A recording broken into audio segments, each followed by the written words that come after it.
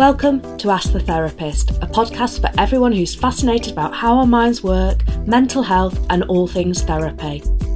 Ask the Therapist is hosted by me, Sarah Rees, a mental health nurse, cognitive behavioural therapist and author of the CBT Journal.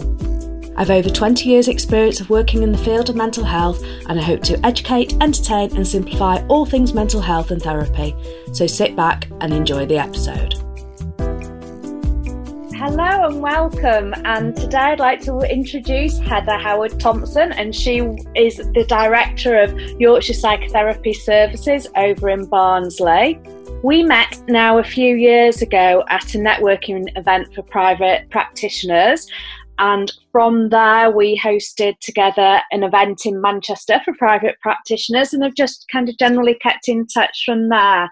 So welcome today, Heather. Nice to speak to you.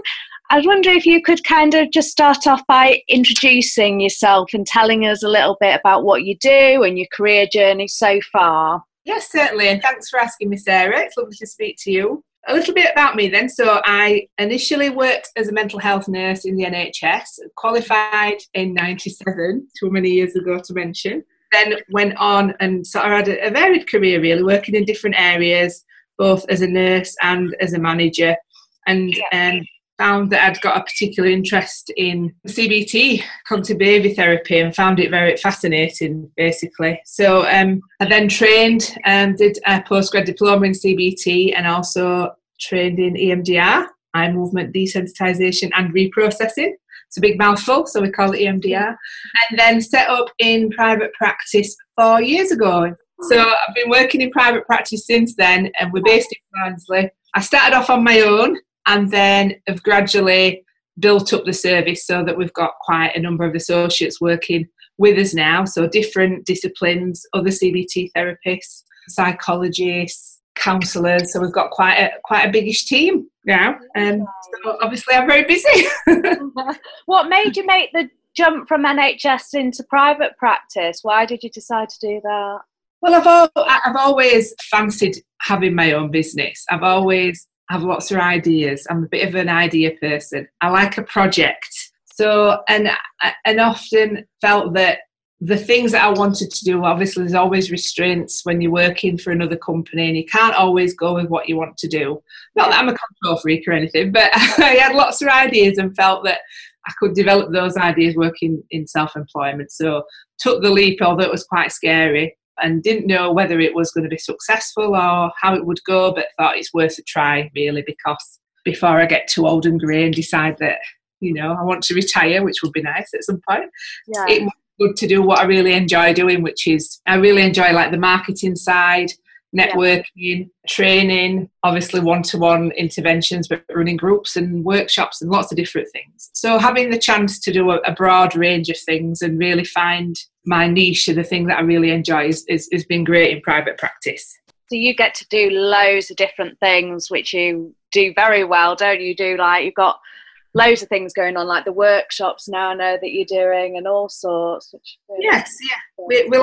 I have lots of ideas. I'm an ideas type person. So we always have a little project going off here at Yorkshire Psychotherapy, and Brian Eels, my PA, is worse than me for ideas. She comes up with lots of things, and sometimes we have to say, wait a minute, can we actually do this?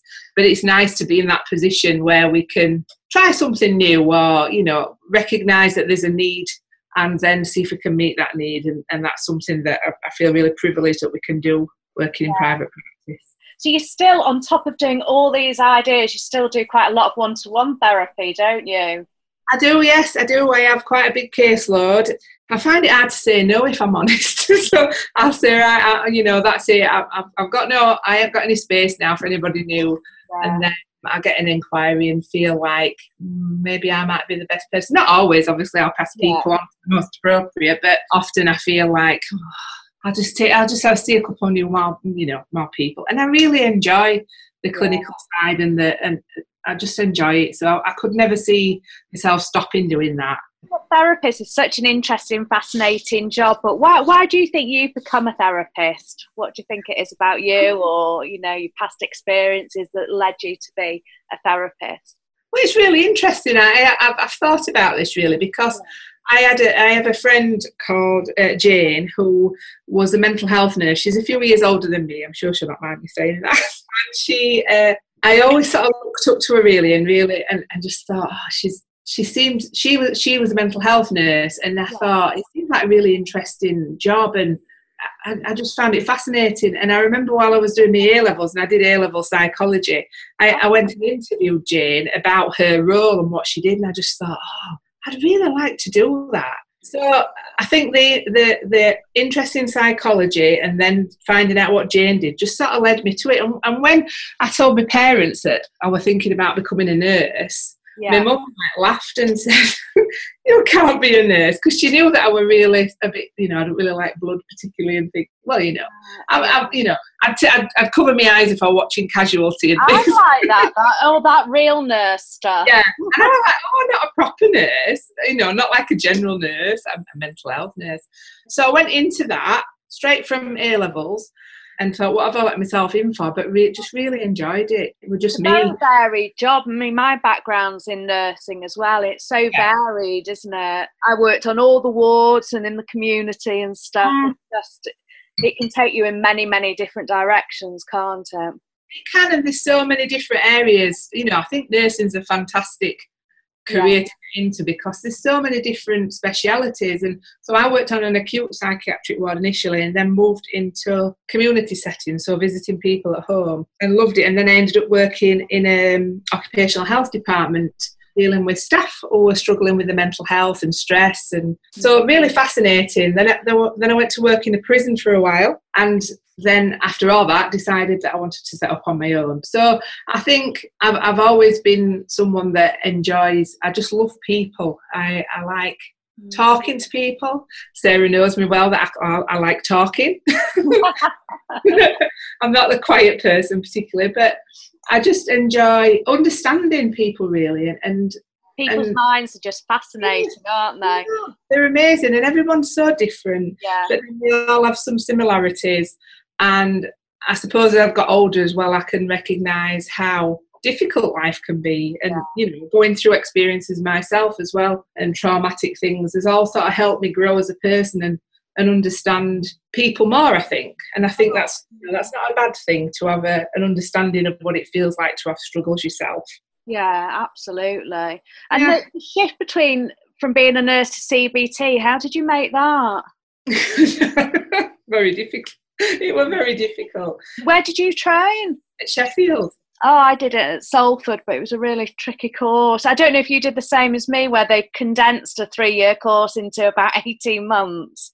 Well, I did the 2-year postgrad diploma. I did a year at York University, my introduction to CBT. I think that was in 2009 I finished that. And then I carried on practicing CBT and having supervision from then, and then did my postgrad diploma at Sheffield Hallam. And it was after I'd done the short course in CBT, and I remember when I did that in York, I got absolutely no idea what to do. And so they were talking about formulating and understanding where people's problems stem from, and I remember it just being like another language. I found it very difficult, but we had weekly supervision while we were doing the course. Yeah. And I just learnt so much, and then I started having clinical supervision with my amazing supervisor, who's still my supervisor now. I'm never letting her retire. She's amazing. She helped me to really put the theory into practice and to understand how it relates to people. And it just felt like a natural progression from that to go on and do the postgrad diploma. But I got a few years of clinical practice, building my confidence really, and understanding of the different models. In the therapy room. Yes, yeah. So I think and it just felt like I was always going to go and do a postgrad diploma. It was just when really. Yeah. In like a young child and things, it's not easy, but somehow I managed to get it done. I've got the scars to prove it. And doing what you do as a therapist and doing all that one-to-one work, people often say to me, I mean, the most common question when you say to people is, well, one, can you read my mind? And then the next one is, don't know how you do what you do. And, working with people's distress every day. How do you manage that? Well, can I just say, I wish I could read people's minds. I know, I do as well. It's so much easier. I often say it's a shame I can't just open the top of your head up and go, that's what we need to do. Take a bit out and put a new bit in. Yeah. So I suppose working with people's distress, it's something I've done for a long time, and sometimes it can be draining, it can be hard, particularly when you hear really traumatic stories or people are really, really distressed and struggling. But I think because I've helped so many people, or the therapies help so many people, that I know that things can get better if you've got the right support and you have, people are committed to making changes. Then I know that things can get better. So I really enjoy instilling hope in people and normalising what they're going through as well. And I think that helps me to deal with the distress, knowing that most of the time, we can never say all the time, but most of the time things are going to get better for people, that the work that we can do can help them improve. So that gives rather than seeing it as distress, I see it more as a bit of a challenge as well. Right, what are we going to do here? We're going to change things. Yeah, and that is the good thing with CBT. I totally agree with you.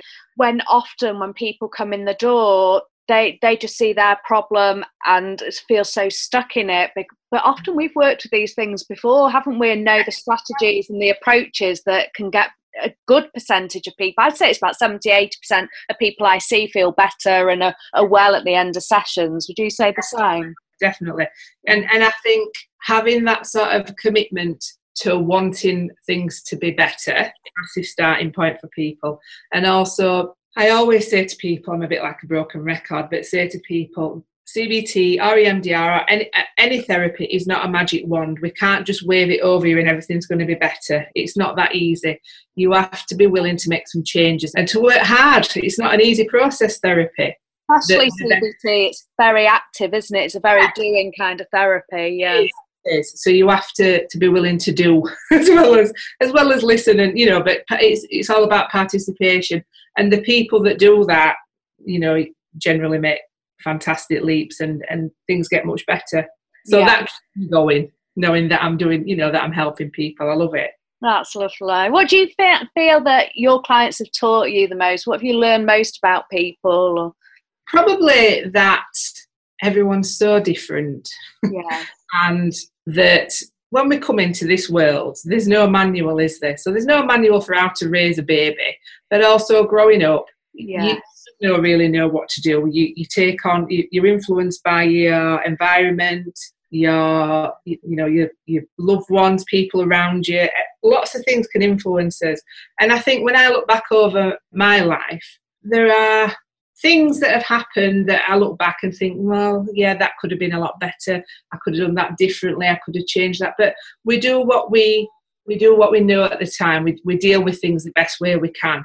But that doesn't mean that we have to, one, beat ourselves up about things that have happened in this past, but also that we can't learn from those things. And I think a big thing about it is that working with so many people, you learn so much about human nature as well, and help people to understand about how they work, really. So how our brains work, because that's quite fascinating, isn't it? It's amazing, yeah. So yeah, I think maybe learning about people and how they work has been, in a nutshell, is the main thing that I learn on a daily basis, really. I know I'm a complete self-help junkie. I don't know about you. I'm always, you showed me a book just before you started, the sleep book that you've been looking at. So probably very similar to me and love all that kind of stuff. But what have you learned for yourself? Is there something that you do for clients, or something that you have learned over your time as a nurse and therapist that you apply to yourself that's changed you and how you are? Yes. Obviously it's really you have to practice practice what you preach, really. Yes, you do. And I do. So I've had problems with depression in the past and had episodes of low mood, and I think I seem to have got on top of that now and managed it over the last few years. And I think the biggest thing that I used to do was ruminate and worry. So I am a bit of a worrier. Used to be. Still now I can feel myself sometimes if something's happening, times of change or pressure, I can, I might start picturing worst case scenario. But I'm aware that I'm doing it now. So I'm able to sort of take a step back, and rather than go with it to sort of think, why am I doing this? So then I'll look at sort of problem solving strategies, or I'll talk it through, and I practice mindfulness a lot. So bringing my attention into the present, recognizing that if I allow myself to get caught up in that like hamster wheel of thoughts, and beating myself up is just going to make things a million times worse. So noticing how I feel in my body, and then trying to bring my attention into what I'm actually doing. And usually the thoughts pass. The more I just focus on what I'm doing, then it's gone. But the more I've sort of analysing it, or try and push them away and try and get rid of them, the stronger they're there. So I've got to say, I jotted down just to mention that Ruby Wax has brought out 3 books that I've read recently. They're absolutely fantastic. I've been to see her a couple of times because she's been touring as well. Yeah. Because she's very much advocating mindfulness and trained in mindfulness. I think she has a master's in mindfulness. She trained with Mark Williams down at Oxford University. Yes. She's really well trained in it now, isn't she? Very well trained. And her books, I think. Have you read them, Sarah? Have you read a book? I've read, I think, her first one. I've not read her second 2, but I've seen her in on one of her tours. Not this time, the time before. I just think she just explains it she's taken what she's learned from Mark Williams and all these academics and made it very human and applied it to the rest of us. And I really like that. I'm not the most academic person. I like things to make sense and to be practical. So the Sane New World is the first one that I read, brilliant. And then she brought out Frazzled, which is about mainly mindfulness, really good. And she did a tour, and then she's brought out How to Be Human, and I read that on holiday. And then she's done a tour, and that's with a Buddhist monk and a neuroscientist, and it's absolutely fascinating because she explains really, in a really sort of easy reading way about why we struggle with emotions, why we behave in certain ways, and it just sort of really good way of explaining it. And I'll use some of the sort of analogies she uses to explain things with clients as well, because I think the more we can understand it, what's happening to us, then the less scary it feels. And she has a really good way of explaining it. So yes, Ruby Wax, very good, Ruby. She is absolutely fantastic, isn't she? I love all that she's done. And so how do you manage stress? I mean, what's the key thing you do to manage your stress? Because you're very, very busy, aren't you? And I think you like being busy, and I can't imagine you sat at home with your slippers for long, but... Oh, no, I will like sitting at home. So my favourite way of unwinding is cuddle up on the sofa with a blanket with my dog Lola. Not your husband? Oh, yeah. Well, he's there, of course, as well. In the background. But watching a bit of Netflix, and just relaxing. And so last year we were very, very busy, and I'm trying this year to try and have a little bit more me time, because you can be everything to everybody, but then you can get a bit, bogged down by it all. So I am trying to spend a bit more time at home. I really enjoy cooking and growing veg, and they're my favourite things to do, basically. I absolutely love it. And spending time with friends. So all the sort of normal things, but just making sure I put time aside in my diary to make sure that I do look after myself, and it's not all work. Yeah, putting yourself first. It can be harder because especially when you're kind of trained to kind of look after everybody else all the time, that's often where you sit most comfortably, isn't it? So neglecting yourself as a therapist is not uncommon. Yeah, definitely. But it's so important, because I think because we are so busy and listening to some really difficult things, then it's, if you don't look after yourself, then how can you look after anybody else? So I am really trying to stick to that philosophy this year.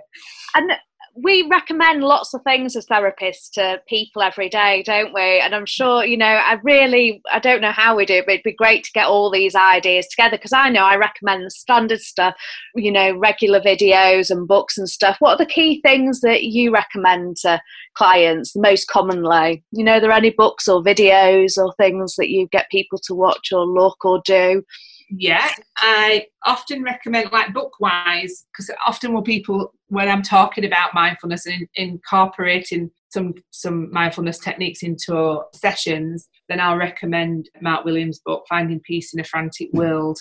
Yeah, that's really good. And there's the website there's all the practices are online as well. And I think sometimes there's so many different mindfulness practices out there if you Google. and not all of them are that good, and some people's voices are a bit annoying, to be fair. I think. Yeah. Whereas these are really good. I enjoy listening to them. So there's like the body scan, and there's a chocolate meditation, which is always nice. And so I tend to recommend that one in the book. Yeah. Also, sometimes, because it's so hard to relax for people, and sometimes relaxation, people ask about relaxation. So I tend to recommend, there's a video on YouTube with deep muscular relaxation, so tensing and relaxing different parts of your body, which again is really useful. You usually end up dribbling a bit by the end because you're that relaxed. That's just me anyway. So that's a good one. Yeah. And I mean, I've got that many sort of books and self-help things like you, Sarah, so it depends really on what people are going through. But we have lots of inquiries, and not everybody can venture into private therapy, so I'll try and signpost people to resources, and that they can access for free as well. So if anybody ever asks me, I was trying to help. All the mindfulness and relaxation just gives a lovely kind of foundation for the work we do in therapy, doesn't it? The calmer, more settled you are, the more likely, more you get out of therapy and stuff, don't you? Definitely, it really helps. And if people can sort of access some of the things at home, then that means that we're not having to cover that in therapy, and that sort of, it goes really well hand in hand with what we're doing. Yeah. And if somebody was considering therapy, I've been for therapy a few years ago now, and I think I'm going to go back again this year. It was the most scary thing I did. It was absolute, I was like, how I'm in a job, I have no idea. But so if somebody was considering listening to this and considering going to therapy, what would you advise them? Is there anything you'd kind of ask them to consider or think about? Well, I'd probably say to think about what they are wanting to get out of therapy. Yes. So often people don't know that, are unsure of the difference between different types of therapy. So I would say do your research really to start with. So if are you wanting counselling, or are you experiencing problems with panic attacks or excessive worry, in which case then CBT would probably be the best thing. So the NICE guidelines has recommendations for the best type of treatment for what you are struggling with. So, and if you're not sure, ask someone, ask someone who's in the field. Again, just say, what do you think might be the best treatment for me really, or the best therapy. So I think do your research, find out about people in your area, and usually therapists will often be accredited. That means that they are shown to meet sort of minimum standards, that they've had training, that they have supervision, that they keep up to date with the training. So you can look on the BABCP website, which will have a list of accredited therapists on there. For counselling, it's BACP. Yeah.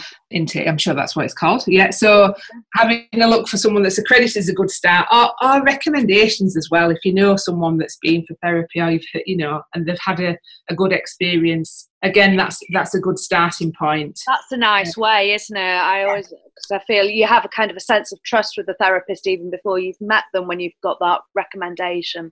That's it. And we tend to, a lot of our we get work referrals from like schools and some businesses and lots of different places, but the people that come that are private clients have usually been recommended by a friend or sister or the yoga teacher or someone. So, and I think word of mouth is the best way. So if you hear that someone's been for therapy, ask them, how did it go? Talk about mental health. What did you think? What did you get out of it? And that would probably be a good way. Yeah. But I would also, final bit would be to say, if you're not sure whether it's for you or whether it can help, you could go along just for the first session and see, because there's no commitment with therapy. Yeah. Keep going. So go and meet the person, because you've got to gel as well. Find out what their sort of style is, what they recommend for you, and decide from there whether it's something you want to go ahead with. And if it doesn't feel right, then don't go back. Yeah. And just to kind of finish off, going back to yourself and thinking, what sometimes with all your knowledge now and stuff and knowing everything that you've done, I think it's really interesting. It's more for my nosiness, really, because being a therapist, interested in people's minds and stuff. But what advice would you have given your 15-year-old self if you could go back now? Oh, I wish I could. I know, I wish I could. Amazing. What I would say, I would tell myself that I am strong, independent woman Yeah. that I can do anything I want if I put my mind to it, which I never felt that I could, and just to smash it, just go for it. That is lovely. Oh, it's been really good talking to you today and finding out all your kind of bits of information and things that are going on for you. If somebody wanted to know more about you and what you're doing and the services you offer, where's best for them to look for you? Well, we have a website which we're just in the process of updating, so bear with us. But if it's still working, it can still go on there. So www.yorkshirepsychotherapy.co.uk. We're on social media as well. The main sort of, the one that we work on the most is Facebook. So the Facebook page is called Yorkshire Psychotherapy Heather Howard. We have quite a lot of followers there, and we answer messages on there, and we're quite an active page. And then we're on Instagram and Twitter as well. An email as well, I think, is the best way. Just drop me an email. I'm a human being. I will answer you if you email me. So email's info@yorkshirespsychotherapy.co.uk if you've got any questions or anything. Fantastic. I'll put links to everything that you've kind of referred to and stuff so people can check that out. But it's fantastic. Thank you very much for coming on the podcast, and hopefully we'll have you on again at some point in the future. Thank you for having me. I've really enjoyed it. Pleasure. Bye. Bye.